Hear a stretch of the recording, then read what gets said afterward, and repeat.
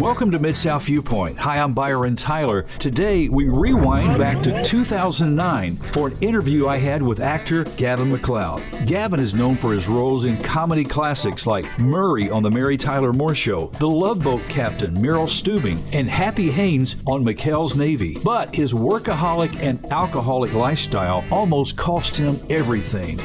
So I said, what does that stand for? She said, life after divorce can eventually be sane.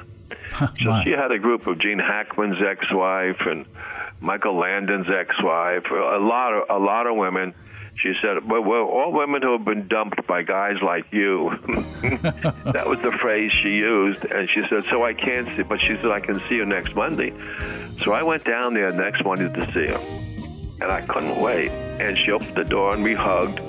And she said, I'm sorry your dinner's cold. It's been waiting for 3 years.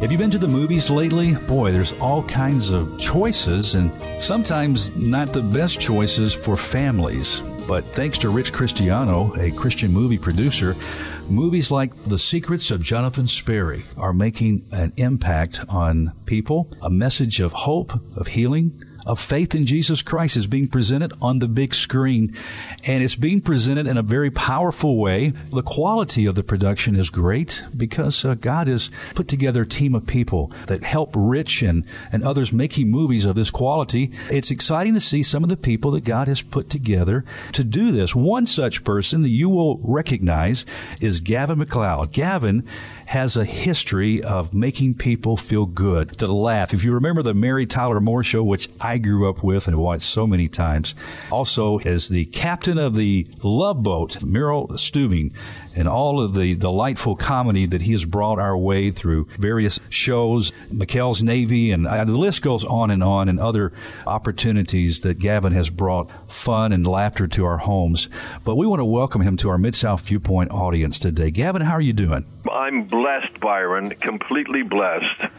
Now, you say that, I know, with true conviction and love for Jesus Christ. Amen. You play a role in The Secrets of Jonathan Sperry, but this is not your first opportunity to work with Rich Cristiano. You also worked with him on a movie called Time Changer. Yes, Time Changer has been very, very successful. It was a great trip to do that particular film because I worked with a lot of people who were not believers. So I got a chance to do a lot of witnessing on that set. The Secrets of Jonathan Sperry, the same thing happened. You know, for the listeners who don't know about this film, well, let me just say this. If they know me, I've been acting in California since 1957. I've been doing so many films with some of the biggest names in the history of show business.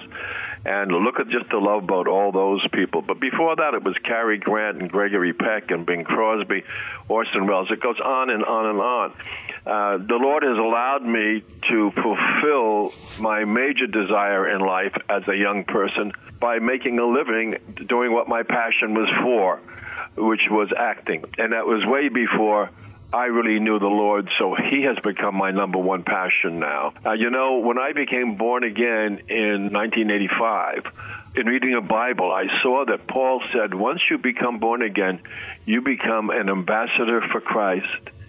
Well, that really struck me, and that has impressed me so much to be, like, my office here is full of awards and all that kind of stuff you get from the world, but nothing has ever been more important than being known that I am going to be. My responsibility as a born-again Christian is to be an ambassador for Christ. What a great honor that is, and wow, how humbling that is. Yes. And that's what Jonathan Sperry is. Jonathan Sperry in the movie really changes lives, and I think that's what we all have the ability to do once we are committed to Jesus as our Lord and Savior. Well, let's back up just a moment, because you talk about that conversion, but up until that time, you basically were on top of the world, if you would, in your career. Oh, exactly. And you say very pointedly that you were living very selfishly. Uh-huh. Yeah, my wife and I had embraced a New Age teaching, which was very self-oriented. I mean, one of the things was there was no such thing as sin, and you are supposed to be happy, not unhappy. All the choices are to fulfill this happiness that you are supposed to have, and you have the power to make all these things happen in your life. It's the antithesis of the truth, you know, where now we know that the Lord does everything for us. And so anyway, so what happened is my wife and I were divorced, and it was all my doing. Once the Love Boat was on, and my hours were extreme. It was dark when I went to work, dark when I came home. I'd leave the house at maybe 5:30 in the morning and get home maybe 9 o'clock at night. And on the Love Boat, I became the leader because I was the captain. And when the part wasn't big one week, I'd be out all over the country doing press. So it was a very responsible job. If I was not on top of what my lines and everything I had to do regarding the show, probably the least I did was what you saw on film. If I wasn't on top of my work, the young people, the other regulars, wouldn't be in it. We would never finish a show. Number one, our show, which was an hour show, most hour shows were done in 10 days. My friend Ed Asner was doing Lou Grant. That was 10 days. All those hour shows were in 10 days, except for us. We were 7 days. So it just leads you to think that because of that shorter period of shooting, the hours have to be longer. And they were extreme. And so I became kind of wiped out in a way, and I would come home from work, and my wife would say, "What happened today, honey?" And I said, "I just can't tell you." I said, "I have to go study lines for tomorrow." And so it reached the point where I just said, I can't be married and do this job at the same time, fulfilling this philosophy we were following for self. It was very, very selfish. I didn't think about my wife. I didn't think about our children. I didn't think about anything. I just thought about my work. And so I was completely out of line. But that's exactly where I was. And so we were divorced for 3 years. And during that particular time, at the end of that third year, I'll tell you the story from my wife's point of view. She had gone to psychiatrists on both coasts wanting to get me back, and they said that he doesn't want to be married, you have to let him go. So she was very despondent about all that. And then she got a call from Jerry Lewis's first wife. Her name was Patty, too. And she said, "I want to take you this afternoon to see a group of my friends." So she took my wife to a prayer meeting with a lot of very, very big female. They're all females, movie stars. And they were all praying, and my wife had never been in an atmosphere like that before. And they said, "Look, would you like prayer for anything?" And she says, "Yes, I'd like my husband home." And one little voice said, "Well, if you want to have him home, he will be home." And that was the first encouraging thing she ever heard about my returning. Consequently, Pat and Shirley Boone introduced her to a ministry called Born Again Marriages. She started having some positive things. She realized how powerful prayer was. And from my point of view, I had gone down to Santa Monica to see a play one night with the actor that played the doctor on The Love Boat and his wife. And when the play was over, because we lived in Santa Monica, I said, "I wonder how Patty is doing." And I started to drive around our residence where we lived and all that. And that is exactly that. When that thought came to me, that is exactly the day that those ladies started praying for me. And so something happened with my mom. She was in her mid-70s, and her personality had changed. I brought her out from New York, and they discovered a growth inside her left brain the size of a baseball. We decided to remove that. And the doctor said, "We can't promise how she's going to be after a thing like this." So the morning of that operation, I just spoke to Jesus and said, "If you give my mother more time, I will turn my life over to you. I don't care if I act anymore, just give her more time." So something right after that told me to call Patty. I called Patty, and Patty said, "I was just thinking about you." And I said, "Well, can we see each other? I don't even know why I'm saying this, I tell you." And so, she said, "I'm on the road. I belong to a group called Ladies, Ladies. I said, "What does that stand for?" She said, "Life after divorce can eventually be sane." So she had a group of Gene Hackman's ex-wife and Michael Landon's ex-wife, a lot of women. She said, well, all women who have been dumped by guys like you. That was the phrase she used. And she said, so I can't see, but she said, I can see you next Monday. So I went down there next Monday to see her, and I couldn't wait. And she opened the door, and we hugged. And she said, I'm sorry your dinner's cold. It's been waiting for 3 years. So she says, I have something for you. She went into the bedroom, came out with a Bible with my name on it. And she said, look what I do. I have the wedding ring on again. I set a place for you at the dinner table. It's always set. And whenever I come in, I open the door and say, hi, honey, I'm home. And that was the beginning of our getting. So she told me she was born again. She explained. I said, what does it mean? And I told her what I had told to Jesus in the morning the week before. And she said, well, maybe you are born again now because of turning your life over to him from what you told him. But I said, I want to make it official. And so we went to church, I think the following Wednesday, and had an altar call, and I went and really made it official. What did that do to you, Gavin, when you heard that when she told you that she had been have a dinner prepared for you? Oh, are you kidding? I wept like a baby, and we just sat up the entire night just talking, and we'd fall asleep and then wake up and talk. It was just like that. And then we eventually got married again on June 30th, 1985.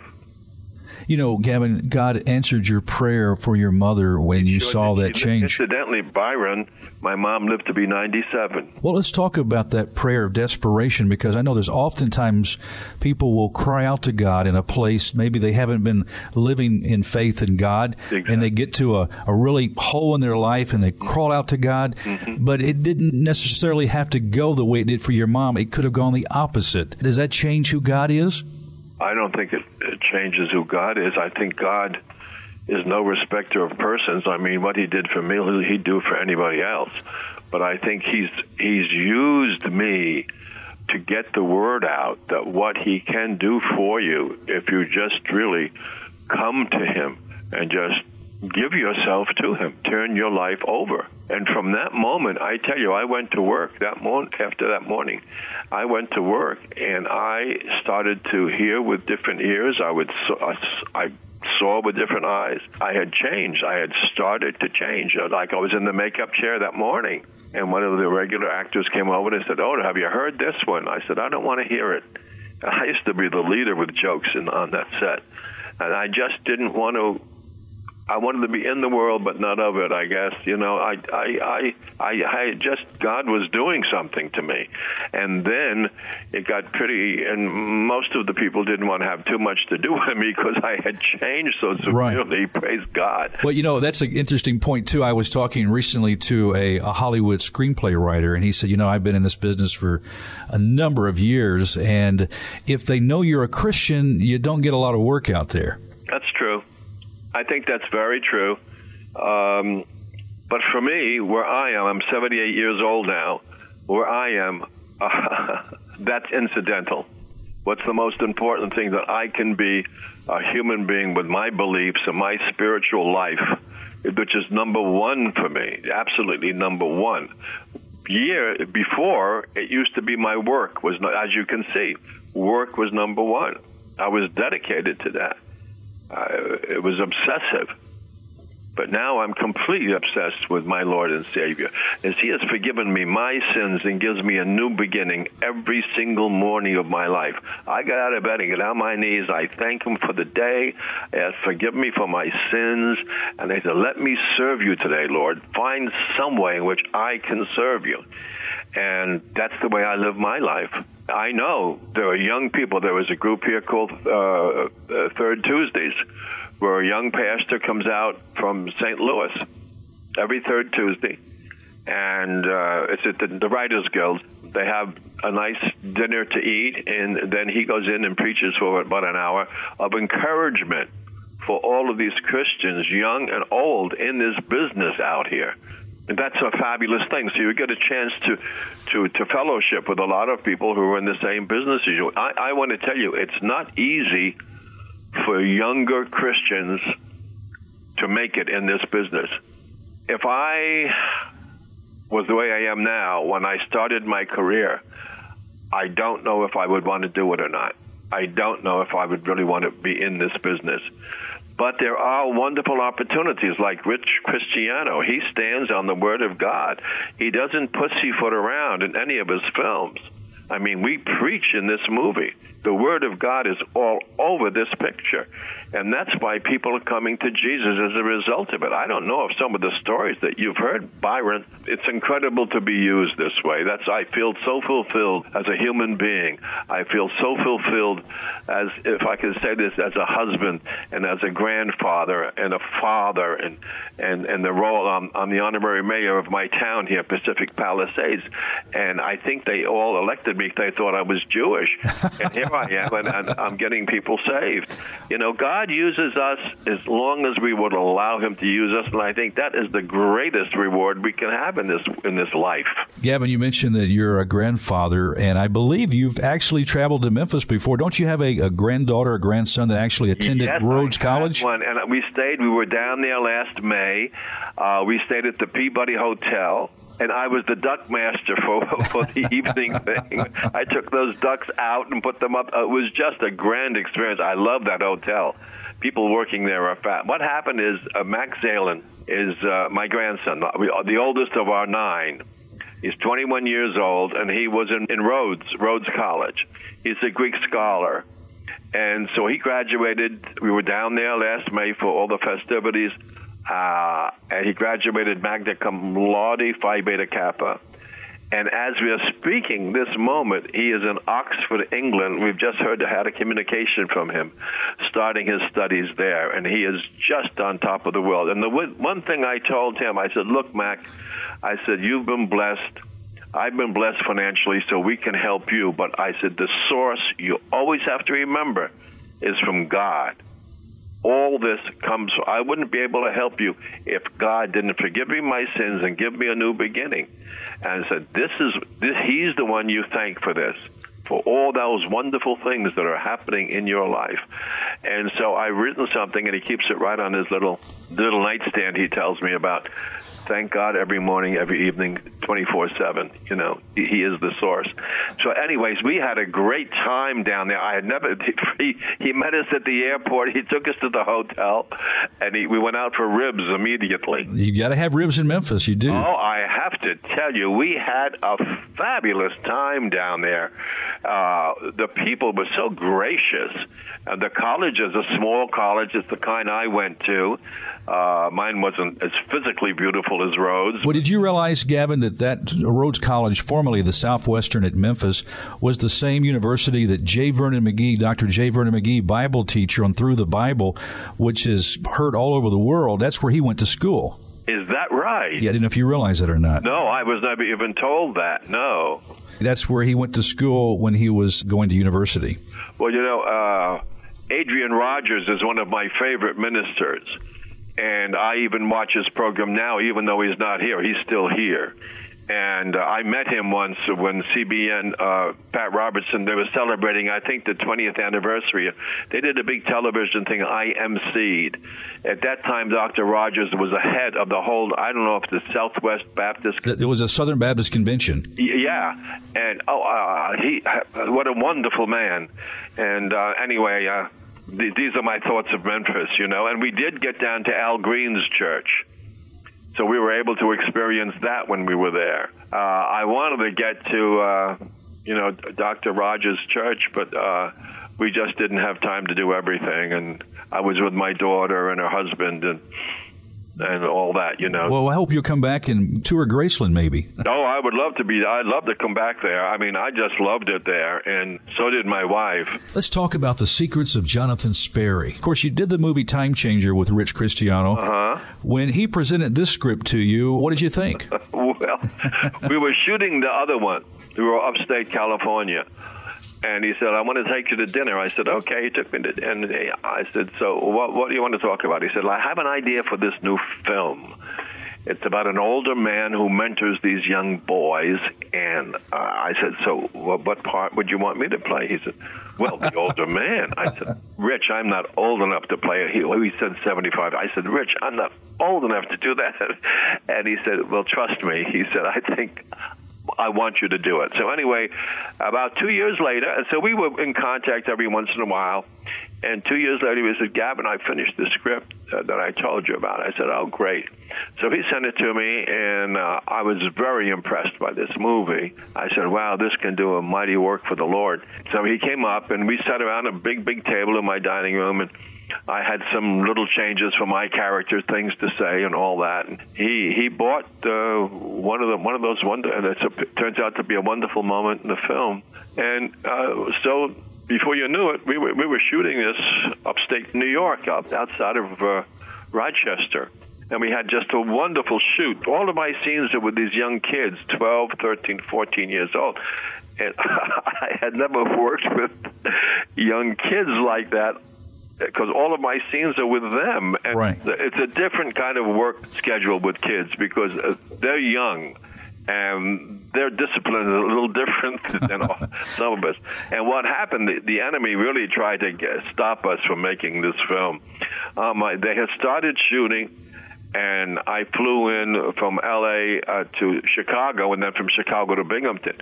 Well, before we got to Chicago, we were not able to land. We had to circle because there was a tornado going around. Eventually, we landed, and they said, we're the last plane to land because the control tower, they're getting out of the control tower. And so we landed, and I looked where my next connection was, and everybody was standing. There were maybe hundreds of people in this airport just standing. But nothing was taking off and nothing was landing from that moment on. And I said, well, how am I going to get to... and this made me think, I guess I am looking a little older. Well, I was standing in line. This couple came up and they said, aren't you Gavin? I said, yeah.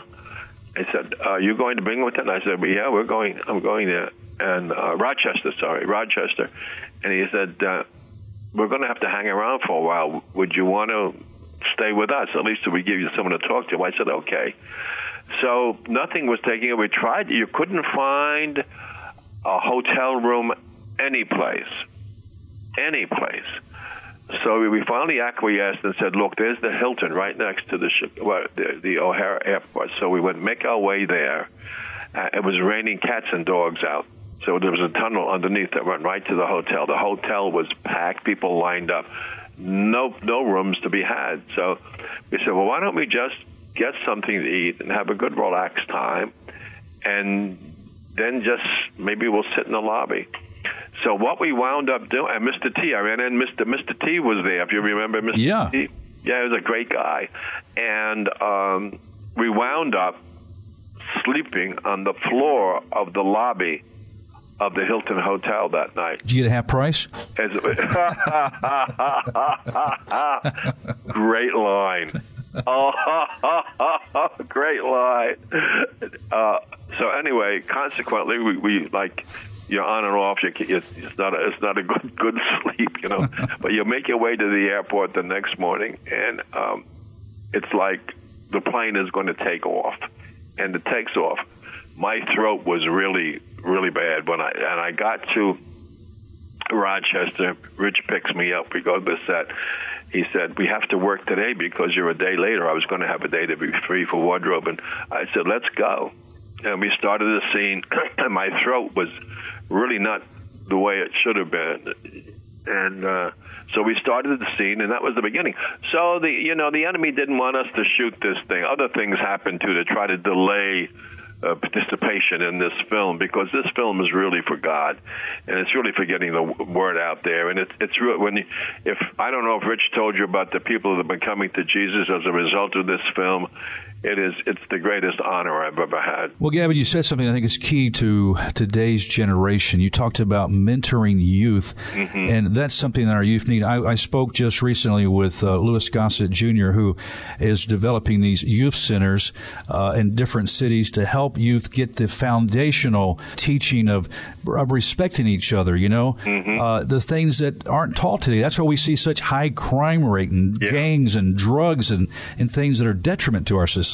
Well, if they can slowly realize how precious life is, I read something about Chicago recently about, if you live on a different street from somebody else, this young boy who was an A+ student and a great athlete and everything was leaving school, and he ran into a gang of guys that lived on a different street than he lived on, and they just beat him up.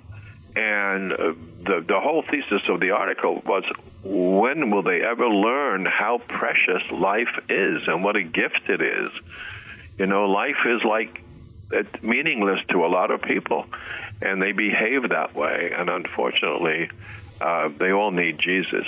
Gavin MacLeod, God bless you, my dear brother. Thank you so much for spending this half hour with us and our Bott Radio Network friends. Well, thank you, Byron, and God bless you and all of your listeners. Friends, that's all the time we have on this edition of Mid-South Viewpoint. I appreciate you stopping by. I'm Byron Tyler. We'll talk to you next time. Bye-bye. For three best buddies, the summer of 1970 was shaping up to be the best one yet. I think I'm going to ask Tanya out. Dustin's in love. There was just one problem. Where are you going there, Dustin? The town bully. I'll take this one. Come on, Nick, this is our pizza. It's my turn to play. Come on, Nick, let him finish his game. Here. Now, a chance meeting. I've seen you in our church many times, haven't I? You're Mr. Sperry, right? Jonathan Sperry. With the most unlikely ally. This is the bully we've been telling you about. Will change everything. Everything in the Bible is there to make our lives better. From director Rich Cristiano comes an inspiring story about the bond of friendship and the power of faith. Gavin MacLeod, Jensen Panettiere, and Robert Guillaume. The Secrets of Jonathan Sperry.